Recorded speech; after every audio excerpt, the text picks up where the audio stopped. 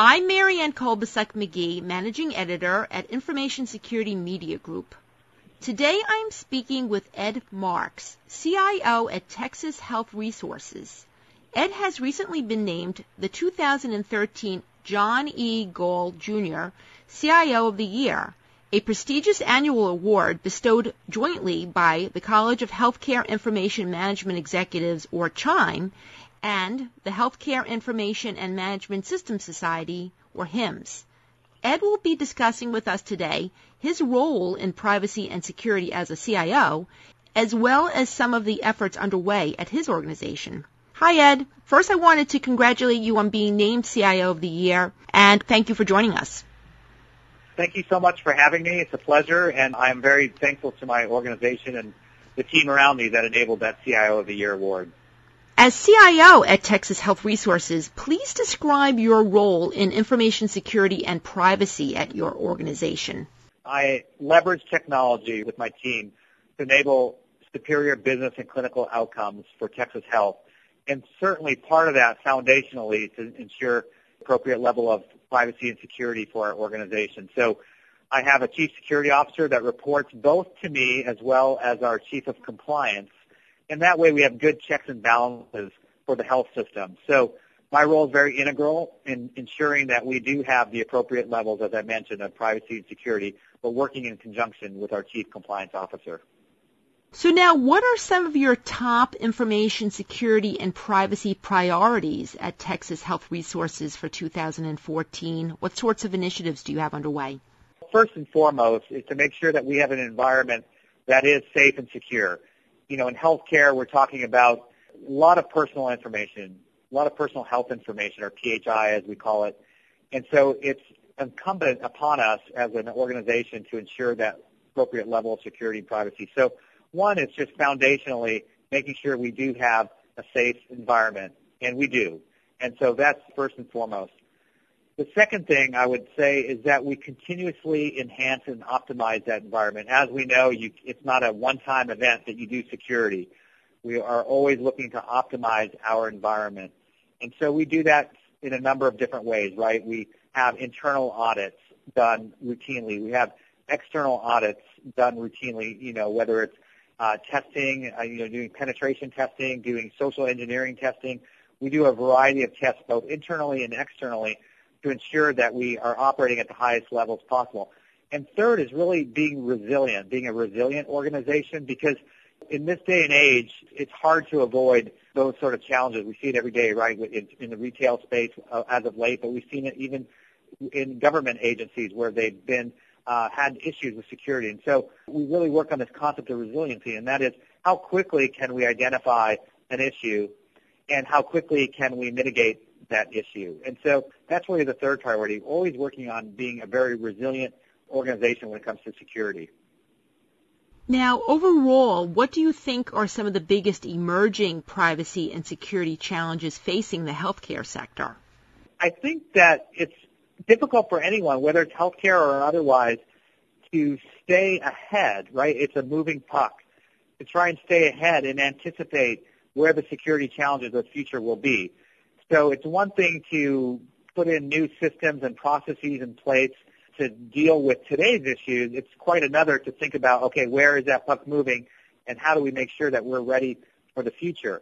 So that's one big area. But the second one, which I think is actually the bigger threat, at least in healthcare, is kind of on the social engineering side, right? So that what I'm talking about there is how do we deal with, you know, the everyday things that someone might not think about but can actually lead to an issue. So these would be things like a phone call that comes in to an employee and that employee answering questions that they shouldn't answer. And so it's incumbent upon us to educate all of our employees to make sure that they understand what's appropriate and what isn't. Another example would be email that comes in that says, hey, respond to this, or this is your service desk and we need to know your password. It's simple things like that that I think often get most organizations in trouble. So I call that social engineering. So we spend a lot of time at Texas Health to ensure that we don't become a victim of some sort of social engineering scheme. And so that's another area that really takes up a lot of our time and it's a high priority for us to really get our arms around. You're also the chair of the Texas Health Services Authority, which is responsible for coordinating the implementation of health information exchange in Texas. Now, as more health data is exchanged among healthcare organizations in Texas and elsewhere, what do you think are the biggest security and privacy issues that the industry still needs to figure out? Well, the beautiful thing about health information exchange is that we're finally taking advantage of all the rich data that is out there on each of us to enable better patient care and higher quality of care, right? So I'm personally thrilled to know that I spend most of my time in Dallas-Fort Worth, but oftentimes I'll be in Austin, Texas, for instance. And what if I'm injured and I'm present at a hospital or at an emergency center, and they now for the first time have my data with my permission and with the appropriate security and privacy in place to get my data and take care of me and save my life. And I think that we always have to remember how that is happening every day. I talk to physicians all the time, and so that's an example of just moving within the state. I can give you examples of moving out of state, but since we're talking about Texas Health Services Authority, I'll keep my examples within the state. So even talking with clinicians and family members in the Dallas-Fort Worth region where this sort of exchange happens robustly today, the amount of lives that are saved, the quality of care that is enabled by doing this, and frankly, the costs that are reduced because we no longer have to replicate the same tests. So there's so many advantages. But with those advantages comes the responsibility of ensuring safe practices and ensuring the privacy of people's information. So we go above and beyond to make sure that the appropriate regulations are there. We work with state lawmakers, and we have robust laws on books now to ensure privacy. We work very closely with experts within the state at our universities, as well as Dr. Deborah Peel, who's a Texas citizen, and she helps us quite a bit, too, to understand the implications and the reasons why we want to continue to strengthen our privacy programs and our privacy processes. So that's very critical to us. So we do all those different things that I just mentioned. We ensure the technical requirements are there. You cannot exchange information in the state of Texas unless you meet our very robust technical standards, which includes audits. Number two, we have the right laws on the books to ensure that everyone understands what the requirements are and what the responsibilities are if you do not follow those requirements. And third is we just do a lot of education, as I mentioned, working with the universities in Texas, commissioning studies, and then publishing the results of those to make sure that everyone who's involved in this particular ecosystem of exchanging information understands not just the technical requirements, not just the implications of those technical requirements from a law point of view, but also what the processes are, what the implications are, and what is required of us to be good citizens in terms of exchanging information. So we try to hit all those three different areas to try to really make a difference and ensure that we can get the benefit of the exchange that I just mentioned, and at the same time ensure our citizens that their information is protected. Texas Health Resources had an information breach last year that involved more than 200,000 microfiche records that were improperly handled by a vendor that was hired to destroy the records. What lessons can be learned from that incident? And in the aftermath of that incident, have there been any new technologies or safeguards put in place to prevent any sorts of breaches like that in the future? And if so, what kinds of safeguards? Yeah, I think the lessons learned is that we don't want to be a paper-based organization, and we're not. So that was many, many years ago, and in the last 6 years, we've gone completely electronic. And I'm a believer in digitizing records for a variety of reasons. One, it's better health care. We take better care of our patients, and we provide a higher quality level of care when we are digitized. But the second thing, as that incident points out, is we can have records be more secure. I believe that records are more secure when they're digitized than when they're in a paper-based product like we had 10 years ago. So that's definitely a lesson learned and a lesson reinforced why we went digital anyways. So in terms of the future, I think it is in the digitization of records. Now, Texas Health is a leader in this regard in this country, and so we've gone down this journey many years ago, and we continue to provide safeguards within our digital environment. So we wouldn't have an incident like what happened where we actually gave someone else paper records, microfiche or what have you, and they would lose those. I recall an incident similar to that back in 5, 6, 7 years ago with the Cleveland Clinic, where they also had paper records, and they had a van full of their paper records going down the middle of Cleveland downtown, and the door blew open and all the records went everywhere.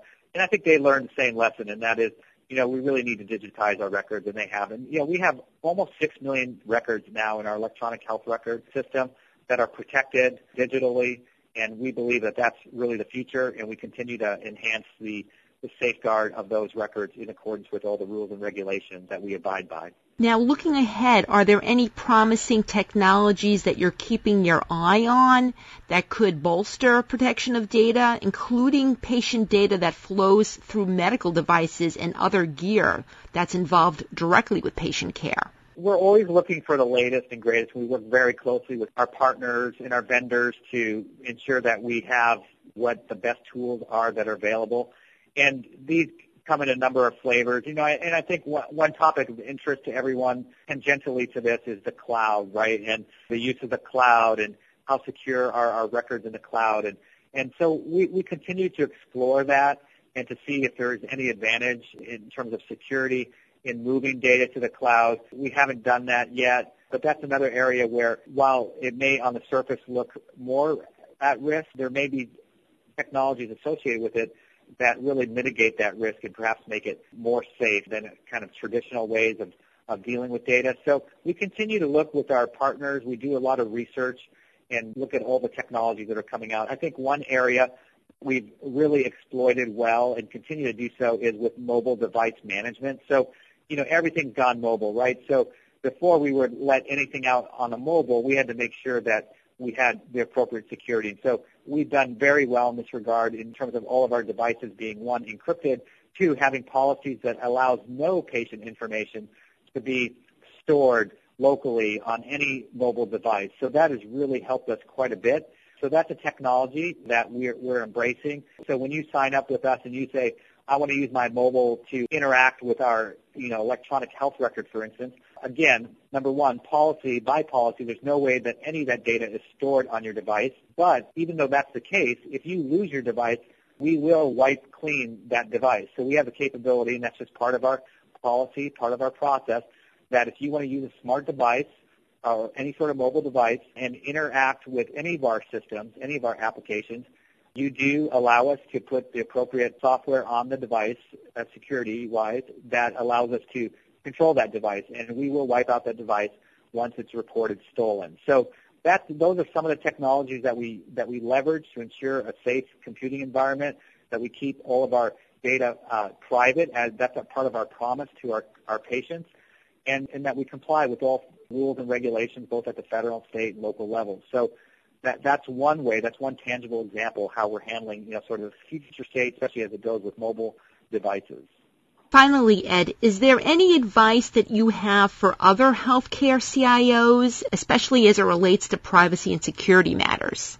My advice would be it's an area that requires constant attention, and it's a number one priority. So everything we do, my chief security officer sits at my leadership table, and he sits at the leadership table with our chief compliance officer. So number one is to make sure that they are treated as a peer, that they have the power and the authority required to do their job, and that no one can put a roadblock in their way. So that would be number one. Number two is elevate the position so it gets the appropriate recognition and authority at the very highest levels of the organization. So, for instance, our chief security officer, as I explained, reports to me half and reports to chief compliance half. Then they head up a committee that's known as a IS Governance Council for Security. And on there are other senior leaders, both from our clinical side and business side of the organization, and they're the body that approves new policy.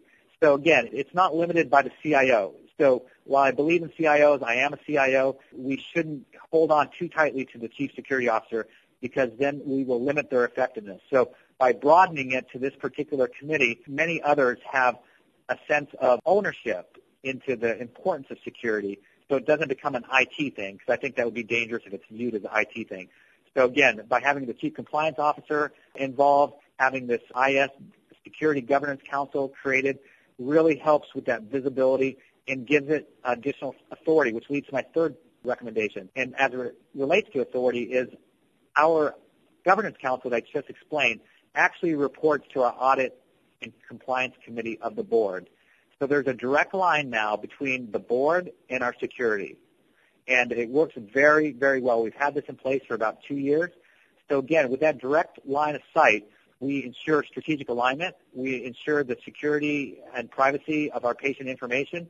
We give the authority that's required. We give the visibility that's required for a successful security program. So that would be my advice to all my peer CIOs or organizations. Thanks, Ed. I've been speaking to CIO Ed Marks of Texas Health Resources. I'm Mary Ann Kolbasuk-McGee of Information Security Media Group. Thanks for listening.